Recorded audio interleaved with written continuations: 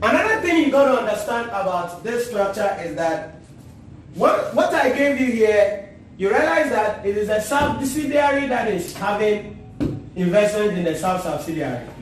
But there is another scenario where the parent itself will have some investment in the subsidiary. So if it is like that, how do we then calculate the non-controlling interest?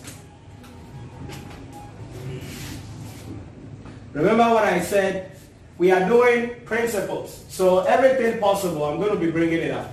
So let's say that this time around he owns 75%. So NCI in the subsidiary is 25%. And let's say the subsidiary that has only about 35% ownership of them. Follow me carefully. And then the parent has a direct investment of about 20% in them. So I want you to follow me carefully. In this case, how do we calculate the non-controlling interest in the subsidiary? Now, so we share without the parent's investment now, anchor, this wouldn't have been subsidiary. We would have treated it as what? Associate. But because the reason why it may become a subsidiary is because of the quantity of what? The parent's ownership in them. So to get the controlling interest here, we will bring the direct controlling interest, and that is the 20%. Then we bring the indirect controlling interest through the subsidiary. What's that? This times this, right? So 75% times 35%, what do we have? 26.25%. So we add all 51.25. So this becomes what? The combined controlling interest. So the direct control, is it 25 or 20? 20. It becomes 46. Then it will be 46. Okay. 46. Yeah, somebody was saying something. I was asking, and I realized there have been some changes. And I was asking, so in case we have, let's say, 25%, and then our subsidiary also has, let's say, 26%. So on that surface, when you add, let's say, it's 51. But when you go through this process, it will be like that. It will not be that. Yes. So in that case, we say so in that case, we didn't have controlling. So now our total controlling interest is how much? 46. The question is, can we control them, or this is a subsidiary? Would the subsidiary qualify to be? Would the subsidiary qualify to be the subsidiary of the parent? No, because this guy doesn't have control. And their control plus our investment doesn't still give us what? Ownership. So in this case, it's 46%. So it's going to be significant influence, and we account for it as an associate. Are you getting the idea? And that is the trick I wanted you to know about. So in your question, adding it on the face value, you would think it is control. But we don't do that. You have to go through this procedure to determine whether there is control or not. You want to say something? Yeah, because the sub has 35%. Yeah. And the parents who have 25%. Yeah. So why is that they don't have control? We don't, because the investment they have made in the subsidiary, it is not our money. Yeah. Assuming it was 100% ownership, no fee. I get you now. So 25 belongs to NCI. NCI. So the NCI to have a share In the sub here. So that is the idea. So in this case, NCI value is going to be the balancing figure, which is minus 100. 50. That's the idea. So that's the difference I want you to understand on how we deal with complex group structure. I have a starting point. I have an examiner, the person who says, what are they now? This is a team will happen. That means examiner over to party amount. Can I continue? So, but like as IFRS can rightly define. Yeah. So like for instance, if we have gotten this and we have gotten 46.25 and there was a legal requirement that, or maybe if there was an arrangement has been made with the other non-controlling parties. Yeah. That one we can exercise control. Yeah, we can exercise control. And they are transferring their voting rights to us. Yes, we can exercise control. I want to see if I can get some question here on that.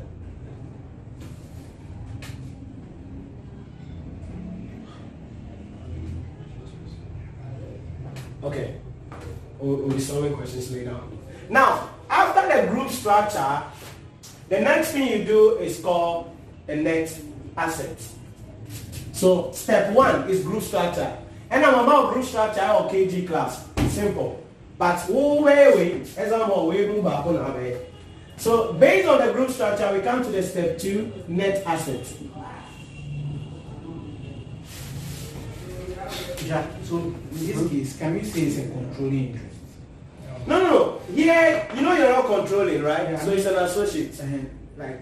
So can we call the NCI rather a controlling interest? Yeah, we can call it. But here, we are not even interested in NCI here because it's an associate. So that 46%, what would you call it? We call it. That's investment in associates. And the NCI too is not to one person. Yes. No, I understand that because I realize there's a controlling. I've written controlling interest, but technically, we really have controlling interest. We will just be maybe the good thing to call it. That's good. Let's call it this way. We can call it combined ownership. Okay. I call it combined control interest. Okay, but because this doesn't give us the control, so we call it that way. When we say I have 45. But am I a control? Identity, because we control the subsidiary who controls the other. Name of 46, but am I a control? Identity, because the guy doesn't control that guy, plus our own investment, we still don't control. That's the difference.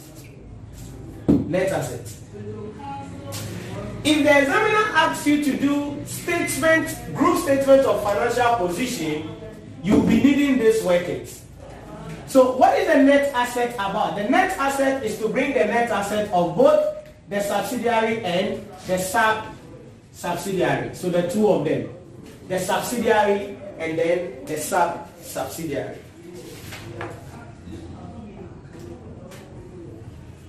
So let's see how it goes. What do we mean here?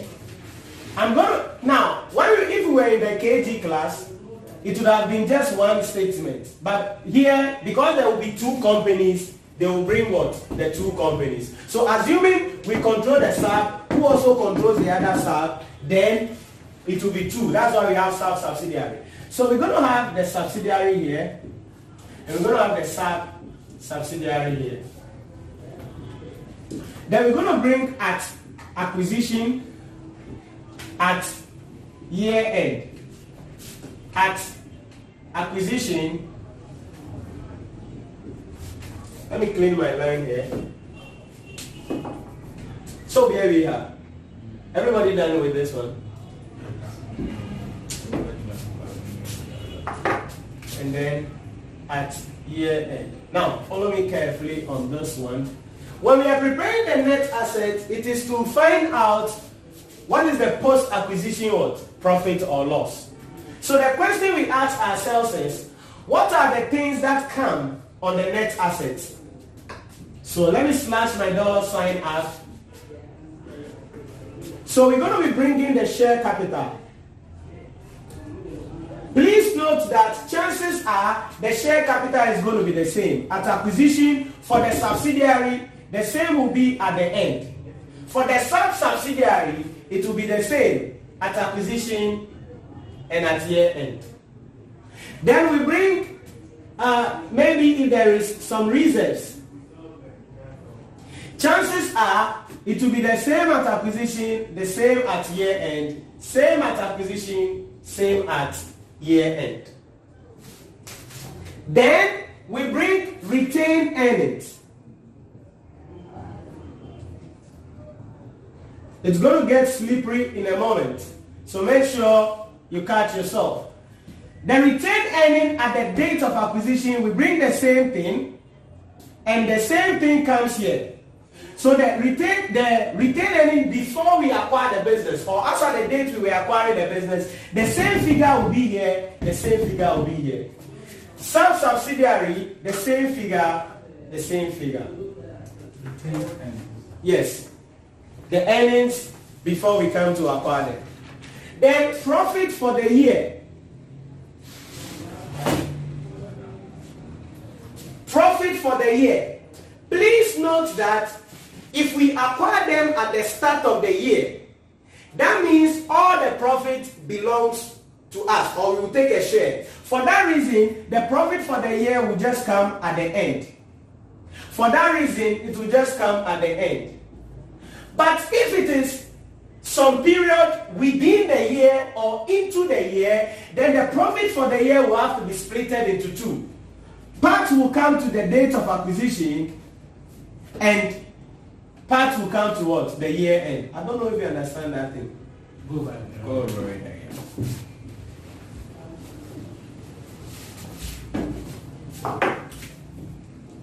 So let's say that date of acquisition is 1st May 2015, and the reporting date, year end, for the year ended is 31st December 2015. And the company made a profit, that is the subsidiary, made a profit throughout the year of say $2,000.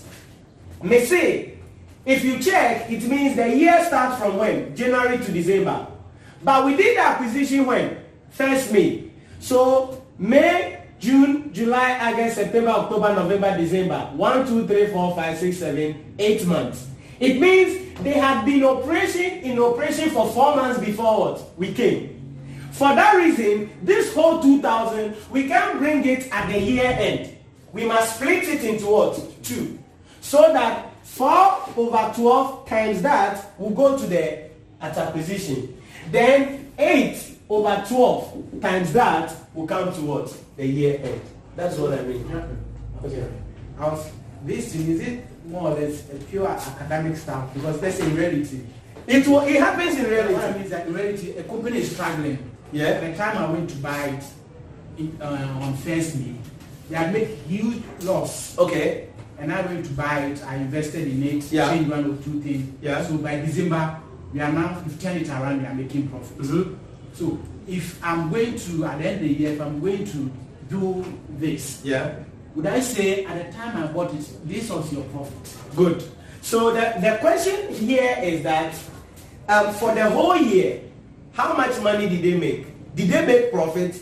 Yes. If they made profit, then the time you acquire them, did you acquire them at the start of the year? If it was at the start of the year, then you will participate in the whole profit. So you will just bring that one at the end of the year. But someone acquired them before there, and then the whole profit not where that year, no? You won't communicate, you won't chop some. It is how you won't chop some, no? And January to the April, no? Are you getting the idea? So it is not, so why a loss did that? You arrange with them, and that will affect the way you calculate the goodwill.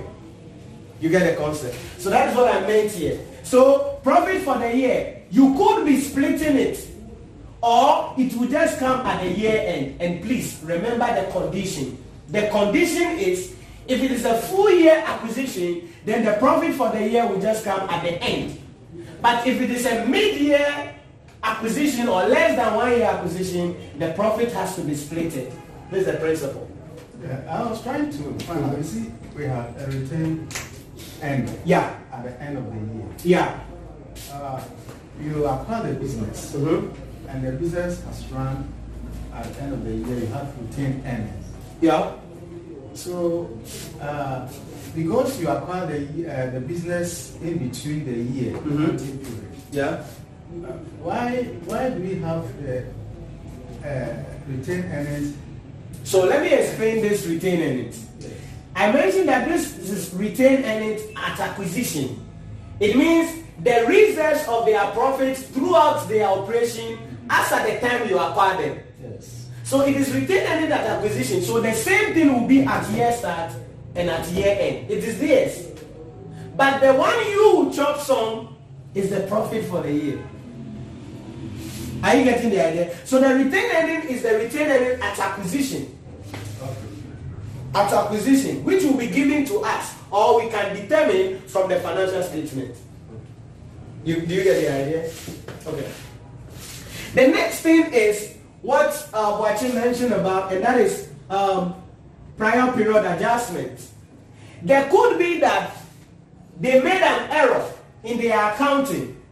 Please note that any correction of error on acquisition is dealt with at acquisition. It could be an addition or a subtraction. Okay? So what do I mean by that?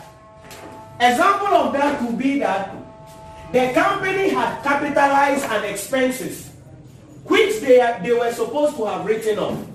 Now, if you capitalize expenses instead of writing it off, what is the effect of that on your retained earnings? It increases your profit, thereby increasing what? Your retained earnings. So now when we acquire them and we realize that they've made an error, we need to what? Subtract it.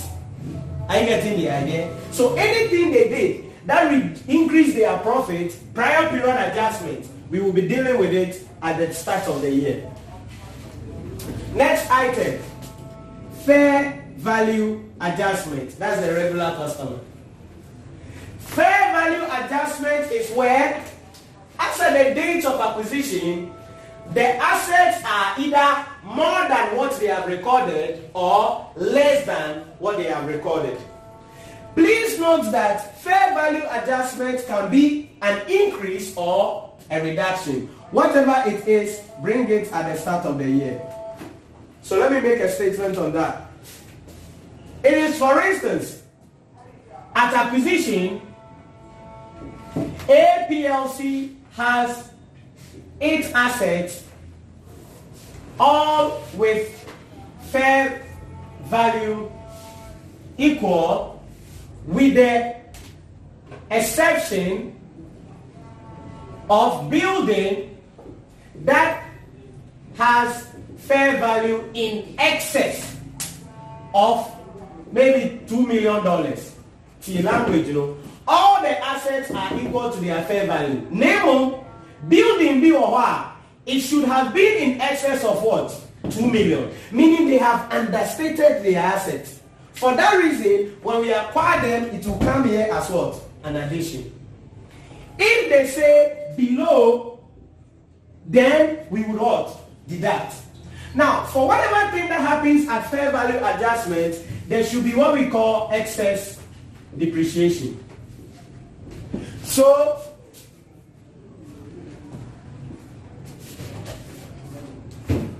we're going to compute depreciation here, and the net, so usually we bring the same figure here. Maybe the same thing will be with the subsidiary, sub-subsidiary maybe. The same thing. Then the excess depreciation comes here. The fair value adjustment, is it for both sides? Yeah, the same will come at year end and year start. Sorry, year start and year end. Or at acquisition at year end. The same figure. Then the depreciation, the excess in year, if they have understated their assets by 2 million, it means they have also understated their depreciation by what? 2 million. So when you calculate that excess depreciation, you will come and what? Bring it at the year end. What if they are not using the fair value depreciation? No, they will definitely do it. No, they will definitely do it.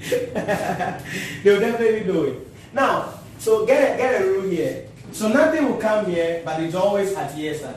Please note that the excess depreciation I'm talking about here could be a positive or what? a negative. Assuming they are carrying the asset above its fair value, meaning they had charged depreciation more than what they are supposed to what? Charge. So in that case, we would rather what? Add. We add it back. We add it back. If it is excess, we subtract. If it is below, we add it back. Very important. But this is the sweet spot. The difference between the fair value and the depreciation must go to the statement of financial position. So the difference between these two must go to the statement of financial position, either as an addition or reduction, depending on the statement that is made.